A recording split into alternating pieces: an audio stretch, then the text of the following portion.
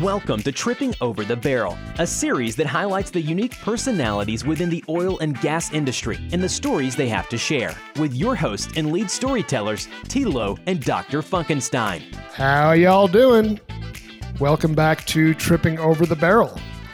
Today's going to be a fun episode. We have Tim Loser, of course, alongside me, and we have Peter Cohan, who is known for teaching people who give horrendous demonstrations how to make them not so horrendous. Tim, why don't you give a little bit of introduction to Peter, since I met him about 4.5 minutes ago? First of all, Jeremy, I'm always intrigued when you try to do a Texas accent. It just cracks me up. It's almost as bad as me trying to do the New Hampshire accent. It's a good stat. Yeah, so I've been looking forward to this particular podcast for a long time. And, we started out in episode 2 kind of going over my first really big blunder where I just talked myself out of a sale. And Peter, who I'll let you introduce himself here in a second, he's got a special term for that entire episode of what he calls those types of demos. And I'll let him kind of introduce that. But Peter, he's renowned for, he wrote a book called Great Demo. And if you're looking for it, it's Great Demo with an exclamation point. The exclamation point is very important. And he does a lot of workshops on training people on how to give a good demo. So, Jeremy, before I introduce Peter, let me ask you this question. So, who gives software demonstrations? Who gives software demonstrations? Well, I think it depends on the size of the company, right? I think the traditional role that I would think of would be a sales engineer or subject matter expert of some kind. But it really depends. I mean, a lot of owners, a lot of founders. Yep. Senior developers and, the founders and we've talked about the founders are typically engineers who had the great idea to begin with anyway. And I'm going to ask you this question. How much training do you think they get on giving demonstrations? They might watch a YouTube video or two. I'm going to tell you, but from my own personal experience, I was doing support for production analysts and OFM, and they said, Tim, we need you to give a demo of OFM. You know it better than anybody. Okay. And off I go. That was... You have enough people skills. They knew that you had enough people skills to do it. I think sometimes the mistake is this guy built the product. He knows it the best. Now let's put him in front of these 30 sharks that are waiting to tear him apart because they may not have a preference for this product anyway. And then feed him to the wolves, right? Kills his confidence for the next time. But I think the approach is always the same. This guy knows it better than anybody else. If he might be a good speaker, let's make him do the demo. And that's the extent of the training. Here's a build your own PowerPoint and go. So anyway, I'm a big believer in what Peter's done, especially after having taken one of his workshops. So Peter, let me let you have the floor for a couple minutes and kind of introduce us to what you do and how you got here. Sure. So actually, in answer to your first question of, who does software demos, the answer is anyone with a mouth and a mouse. So everyone. And a mouse and a mouth. Nice. That's correct. Think about it. Anytime somebody's showing someone else software, they're doing a demo. And so it's pretty much everybody in the world that has a mouse in their hand and a mouth. Anyway, people ask me what I do. I like to answer that in the form of a question for you guys. Have you ever seen a bad software demo?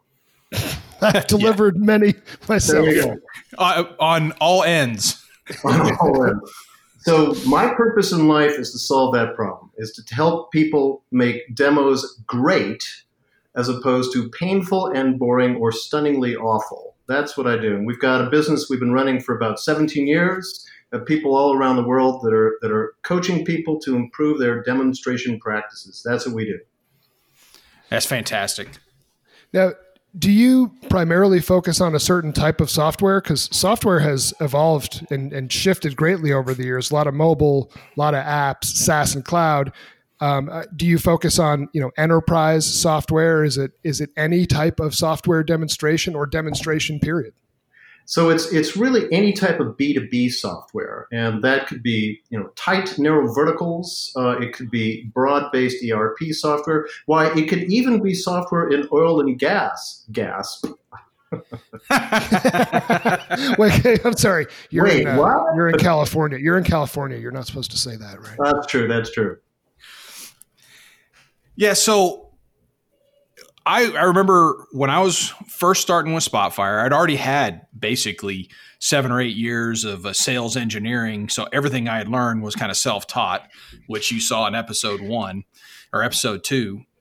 And followed Peter, right after Peter, I followed him into ExxonMobil Chemical in Baytown, Texas.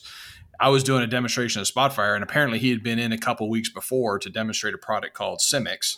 And they actually talked about how they were going to get it basically right after all these series of meetings went on. So that was my first exposure. And then, of course, Spotfire hired Peter to come in and teach all of us how to do great demos. So I don't know if you remember all that, Peter, but it was kind of a fun time. That was a terrific time. Actually, that was if I recall correctly, that was a $13 million deal with Exxon, where we were selling them. They bought are you guys ready? I hope you're sitting down for this. A high throughput combinatorial chemistry materials discovery and optimization package that included a 48-cell parallel pressure reactor running chemistries on the order of about 3 or 4 milliliters to make polyolefins out of novel catalysts. There you go. He knows his chemistry too. Yeah, it was homogeneous catalysis to be that was my next question. That was your next question. Was it hetero or homogeneous? Anyways, so super technical. And at that time, Spotfire was really sort of an emerging, growing player, particularly within oil and gas that could do a lot.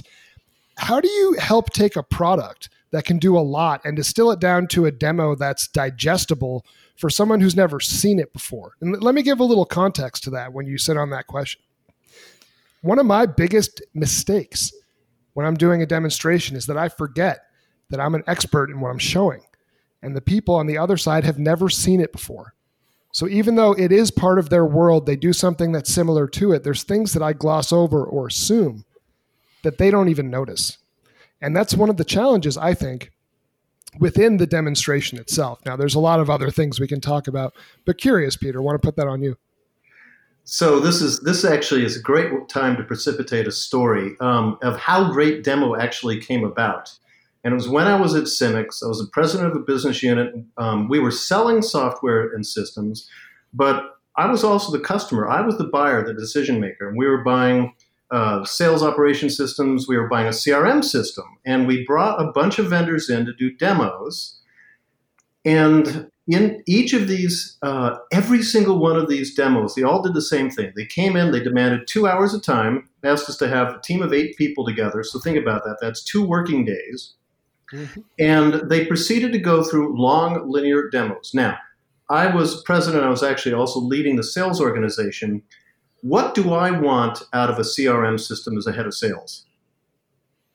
To be able to see what you're selling. Yeah, well, I want first. You want your contacts? Your contacts? I don't care about the contacts. I want the pipeline and the pipeline. Thank you, oil and gas pipeline. Anyway, I want the forecast and I want the pipeline, and I want to know which deals are solid and which deals do I need to coach. Now, when in these traditional demos that they unwound, did they finally get to those reports or dashboards? Do you think? That's it. That's in the last 30 seconds. Exactly. So they would go in and they'd say, first, we're going to show you how to enter a record, start a new record. We're going to clone that. We're going to now talk about a marketing campaign. We're marching people through this process. Now we're going to have a few customer meetings. And after 2 hours, I think we had 5 vendors in. 3 of them all ended up after 2 hours saying, and we've got some really terrific reporting capabilities, but it looks like we don't have time to show you that today. Which included, I think you left off a couple things in the beginning, which is we are this size company and we've been around since 1913, and all the credibility slides. The discredibility slides, the mandatory corporate overview presentation, which consumes the first 20 minutes which gives the high-ranking executives the opportunity to leave the room. I vacillate on that. I think it depends on the meeting, but for the most part, yeah, they follow a certain cadence. And I'd be curious a little bit how you approach that. Maybe not necessarily on this, but I think you were going to say before Tim so rudely jumped in, they went 2 full hours and they didn't have time to show you the one thing that you cared about. Yeah, and that was where the scales fell from my eyes, because I realized at that time we were doing the same thing to our customers. We were taking people on a long linear journey. Here's how you set the system up. Here's how you walk through all the workflows. And by the way, here's the 7 different options you can take for executing the same task. And then if we didn't run out of time, we're finally getting to, and here's the summary, the reports, the deliverables that you might be interested in. And I got my team together and I said, guys, we're doing the same thing that Jay just inflicted on us. We have to turn our demos upside down. We've got to do the last thing first. And that's what we began to do, because we realized that what high-ranking people want is, show me what deliverables I need out of this system and show it to me right up front. And if it resonates, I may then say, okay, that looks good. Now, how do I get those? And then you're off and running. And you're actually moving into a conversation, which is what you really want to be in a demo. So that was the founding origins for the methodology, if you will. Questions or comments? I have one. What are your thoughts, and how do you treat a discovery call before a demonstration? Is that something that you feel is mandatory? Does it depend on the product? How do you view the sort of pre-call? So imagine that you feel sick and you go to the doctor and you say, and I quote, "I feel sick." And the doctor says, "Yeah, let me take you down to the pharmacy. I want you to try one of every drug on the shelf here and let me know it works."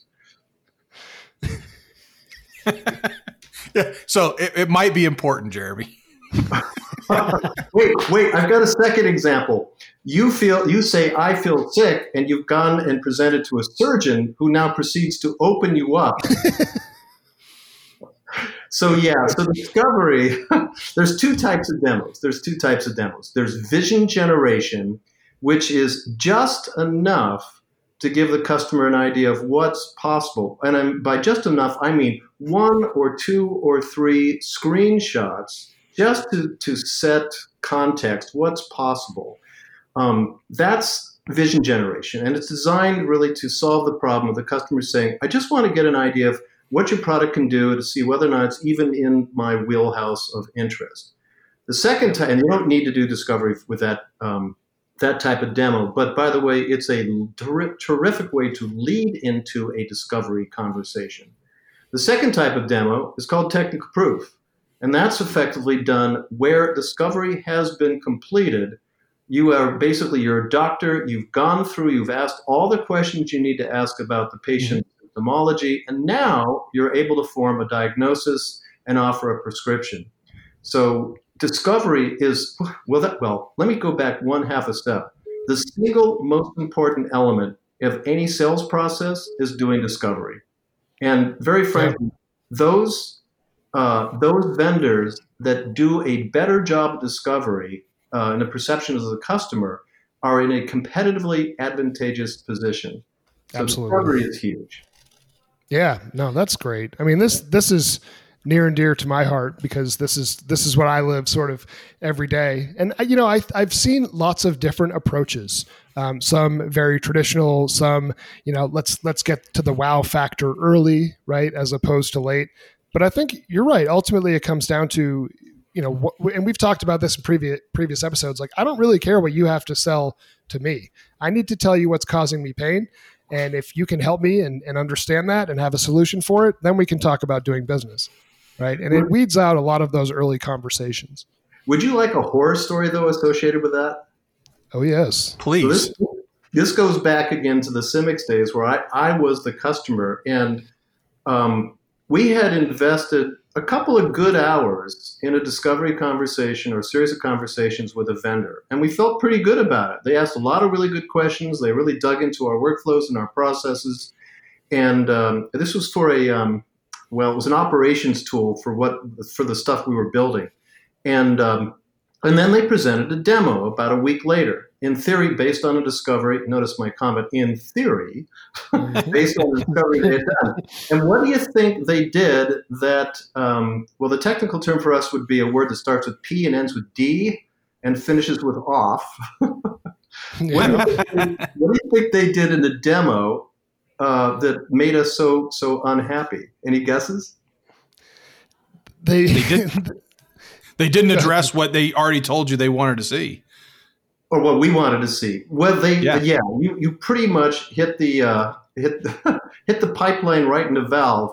They managed to ignore all the discovery information that they had collected with us. They did the same old demo they always do. To be fair, occasionally they touched on something that said something to the effect of, and I think you mentioned this might be important in our conversation last week, but fundamentally they simply went through the same pathway they always did. That was one of the most angering and frustrating experiences I'd ever faced. How come you forced us to go through 2 hours of, it would be like the doctor again, basically saying, yeah, I know that you say that your stomach hurts, but you know what? We put Band-Aids on everything. That's just what we do. It's funny. In the early days of doing demonstrations, there were more than once, not having done discovery, I had my script and my normal demo, and I thought, okay, hey, this is everybody likes this, and so we go and do it. I could see someone shut off within seconds. They asked their first question, and then they just completely shut down. And had I done the discovery session and known that it is very important to be able to connect to IHS data, and therefore have an answer for it, or don't do the demo, because the demo was over in 2 minutes, or should have been, but I did it. I went on for an hour, but it was over because the VP had left the room and because we couldn't connect to it at the time. So that was a discovery would have solved a lot of pain. We wouldn't have had to fly off to whatever city I was in for that day. But, to piggyback on that, Tim, I will say in my earlier days, and I even fall victim to this sometimes, much less now because I'm such a professional and seasoned sales rep. But, when I'm in, say, my mid-20s and I'm at a company and all the company tells me is, we've made the best product ever. Once people see this, they're going to love it. And someone calls up and says, hey, I want to see your product. I'm like, sure, here's a demo. Right. So, you learn in time, like, well, that's an easy way to just start shooting arrows all over the place and missing. But sometimes you get the wrong feedback, which is, hey, your product's great, I'm going to buy it. And it reinforces, hey, I can just get people to look at this product. And you realize there's so much more to sales than that, right? So much more to demonstrations. But I see how this can happen, particularly for these founder-led businesses that were developed by technical resources. So there's a number of things going on here. This is so much fun, I have to say. I'm going to do more of these with you. Absolutely. I heard about something a week ago called the Dunning-Kruger effect. Have you ever heard of that? It's a new one for me. I actually think I have, but go ahead. So you could summarize it with the phrase, they don't know what they don't know. Yeah. And this I've heard that. And this is where we all start in the world of demos. We don't know what we don't know. And so what happens are a number of things. Number one, we are victims of momentum. So we tend to do whatever we've been doing forever unless we get some shove in a new direction. And so traditional demos are exactly that. Let me show you. Traditional demos basically go along the following theme. How much time do we have? We have an hour? Terrific. Let me show you everything I possibly can in that hour, but let me preface it by saying I'd like this to be interactive, so stop me if you have questions along the way. But in reality, I don't want you to ask any questions because there's so much I want to go through. Because you're just going to hijack it. Because you just, don't ask me a question because then I'd have to answer it. The fact of the matter is that, think about any product. Think about Microsoft Word. What percent of capabilities would you say you use in Word? There's so much in Word that I don't use. 10%? 5%? Yeah, maybe. And now here's the kicker. Do you care about all those other capabilities? No. Not until I need it. Yeah. To me, it's Control-C and Control-V. That's my main. Oh, here we go. Actually, for me, it's that delete key on the upper right of my keyboard. But but the one that wears out first and fastest.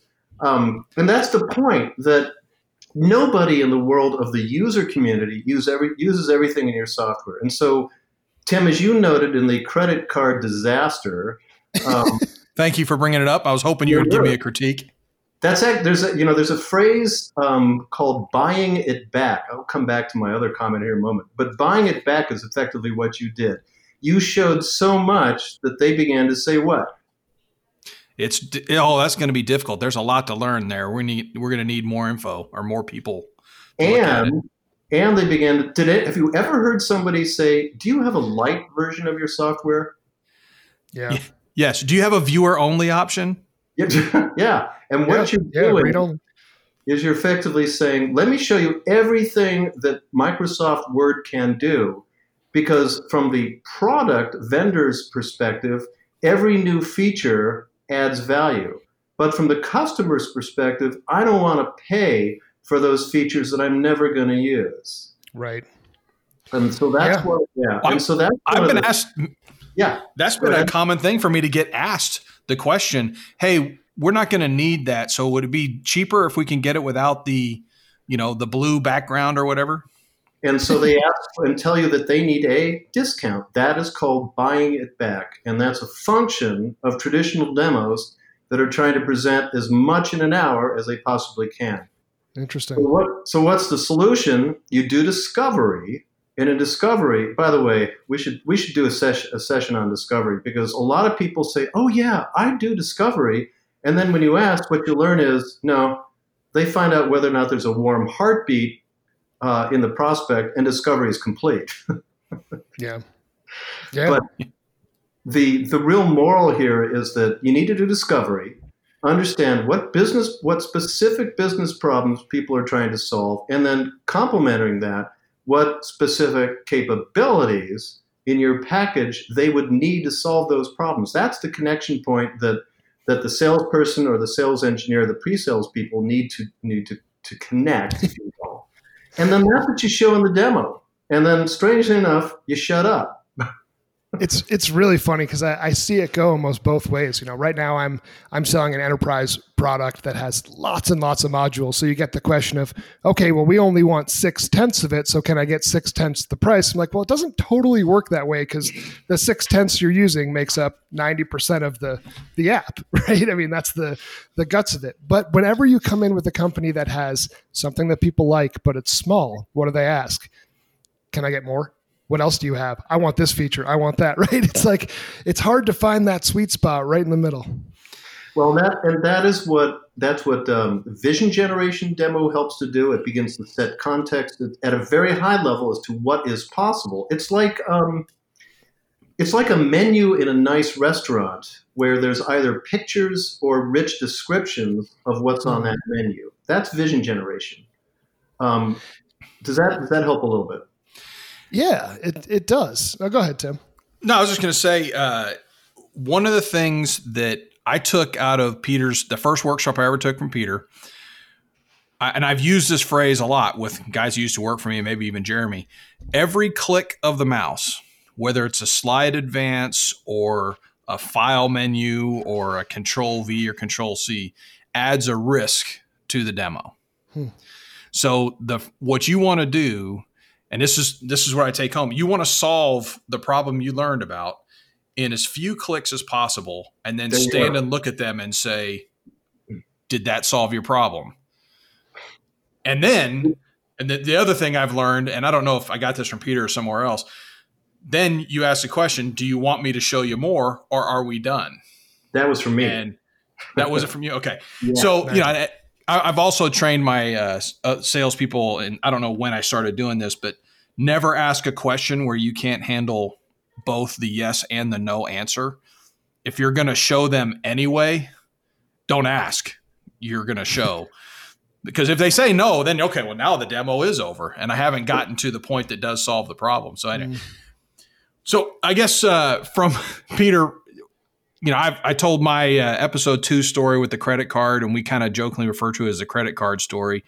And there was a lot of mistakes in there. Do you have other critiques of that whole scenario? Well, where to begin. Such a rich field. Well, what we just talked about is one, and that is trying to show so much or too much, as opposed to focusing on the capabilities that people are actually interested in. Here's another that I think relates to that. I was again a customer, and I asked the question. I literally asked the question of the vendor during the middle of a demo. I asked, "Can it print?" Now, what do you think happened? It can.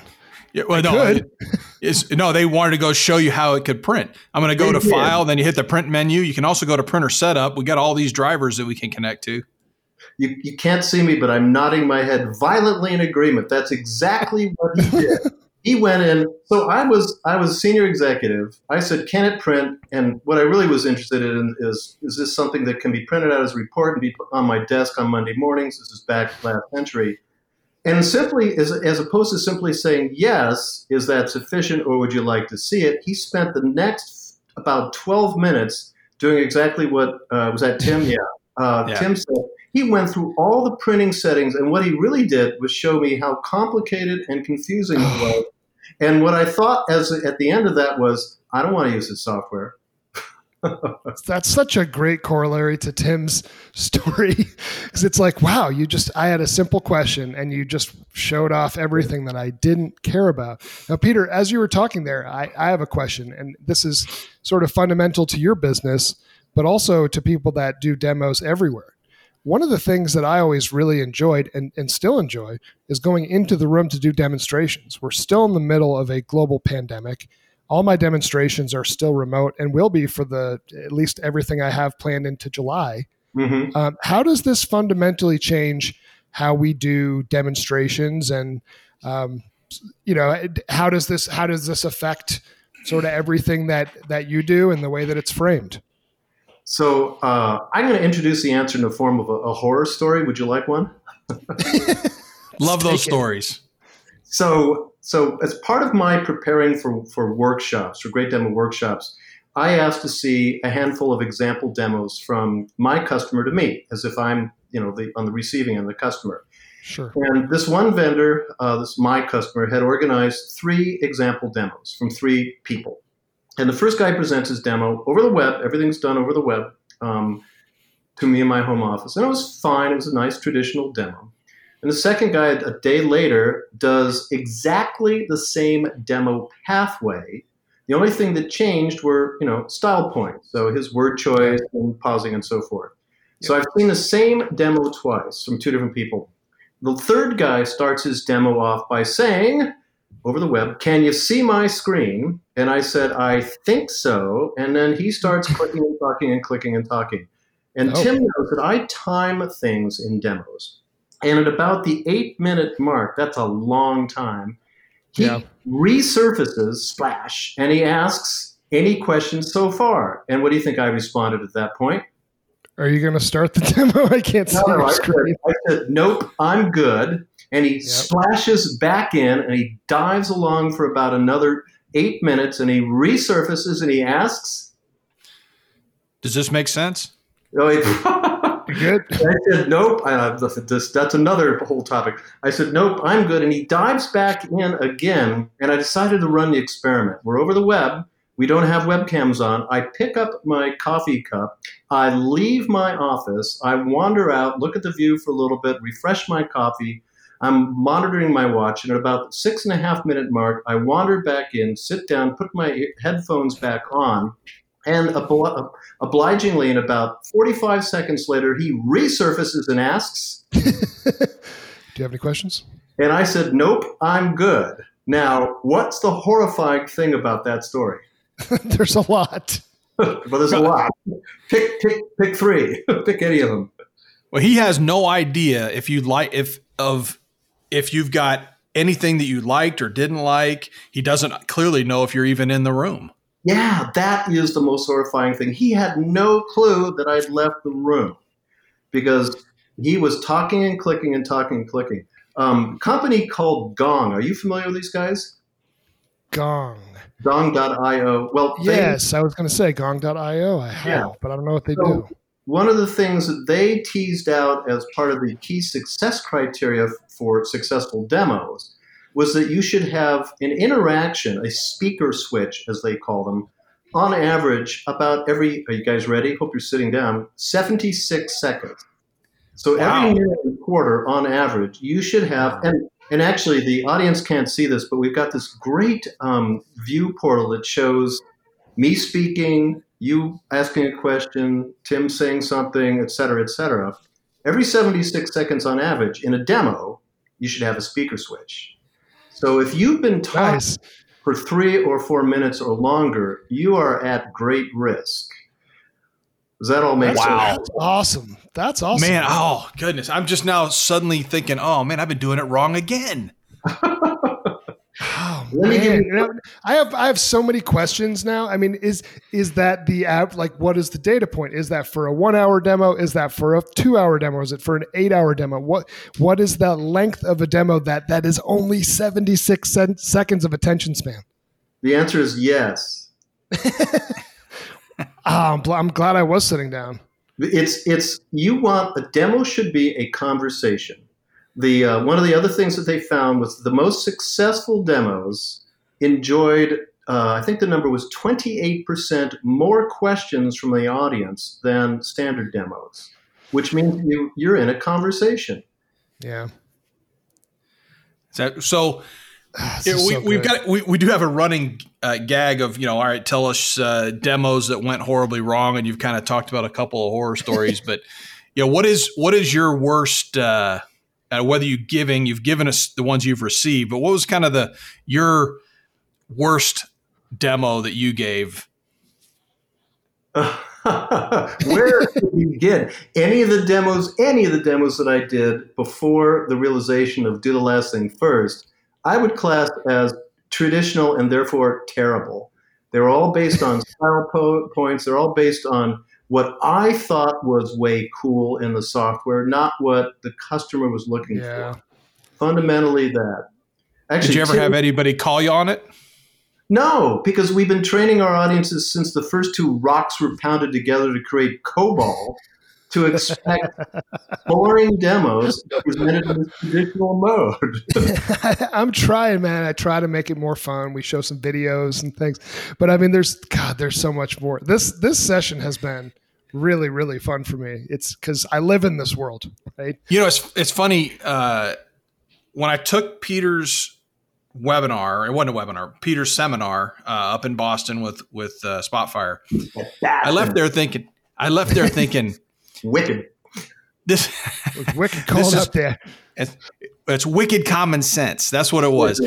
Everything we went through in the seminar was like, okay, at the end, you're like, man, that's just common sense. Why are we been doing this the wrong way? And it struck me when I left the meeting is it all sounds like common sense only after someone else has said it. Before that, it doesn't, it's not common sense. So when you're going through this whole thing, it's like, that's just common sense. And hence one of the problems with trying to get demo training is everybody thinks, well, it's common sense. Everybody knows you shouldn't give 4-hour demos, but off we go and do it. Right. And of course, the first time that I'll tell you a Spotfire story, but I had a sales guy that I was trying to train. Listen, I'm going to shut up in the middle when I get a credit card slid across the room from now on, okay, or something like that.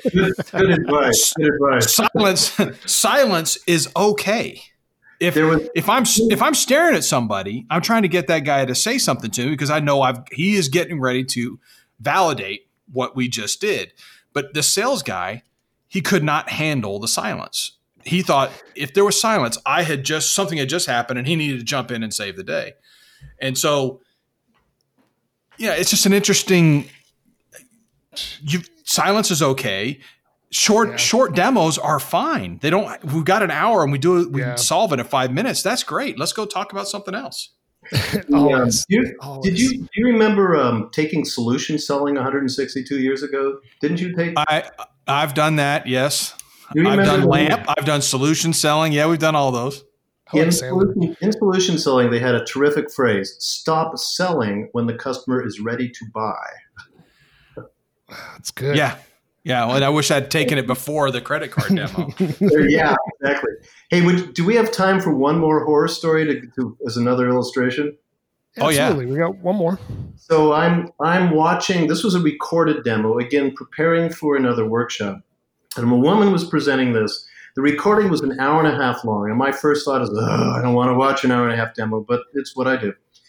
The first 40 minutes of this hour and a half demo was setup mode. So she was showing, here's how you set this up, here's how you configure that, here's how you do this, here's how you set this up.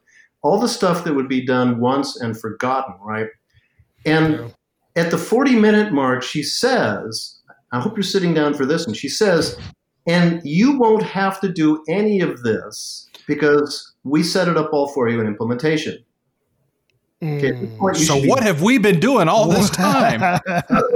And I called her up on the phone and said, why are you doing this? And she said, well, we had been told that that's one of the value aspects of what our offering and that we should demonstrate all those things that the customer will never have to do. Let me show you a bunch of features in this tool that you will never have to think about ever. Yeah, meanwhile, the average attention span of an adult is what, 20 minutes or less? Oh, you've lost them already. 10 minutes. Yeah. And the analogy I like to draw on that is, why do you go to a restaurant? You don't cook. Yeah, that's true. Speaking of which, we have a running thing, and I think this will be some of our last questions. You've certainly done a little bit of traveling in your day. We like to talk about the oil cities. Are there any obscure oil cities that you've gone to, restaurants that you dig, any places you want to bring to the surface for us? Wow, oil cities. Oil? Well, there's the Ice House outside of Baytown. That's of course one of the favorites. Nice. I bet you went there with Mr. John Walzer at one time. I did. He took us there after we got the system up and going. After he tortured me by saying, "Cohen, we're going to need another 2 weeks." He was just yanking my chain. I'm trying to think. There's a barbecue. Are you guys ready for this? This is not oil and gas. It's mining. But there's a barbecue place outside of Elko on the way to the Ruby Range of mountains that was absolutely terrific. So if anybody's ever in, are you guys ready? Elko, Nevada, and you're traveling to the Ruby Mountains, which is about, 45 minutes away or something like that, a really beautiful range of mountains that nobody knows about. There was a barbecue place up on a hillside that commanded fabulous views. So there's about the single most obscure food and location reference I've come up with. How's that? Shoot. Love it. Yeah, we're going to have to go try and figure that one out. Man, you're good. Peter, this session was a ton of fun. We'll end it right there. And, we may have you back, but Peter, one more time, what is your website and company again? The website is greatdemo.com, and that's all you need to know. And I can highly recommend it, having read the book. By the way, buy the book. It's 40, 50 pages long. I think you bought it for me, or you made me buy it as part of working for you or something. It's an easy read, and again, after you've done reading, you go, well, that all makes perfect sense. And then, of course, you take the training and you get the hands-on, and he teaches you the dangers of the piece of paper, the physical, all those other great things, and how to do discovery. So, hey, Peter, I really appreciate you coming on. Like I said, I've been looking forward to this, and for our listeners, if you think you're missing on demo training, this is the place to go. Many thanks, gentlemen. Very much appreciated.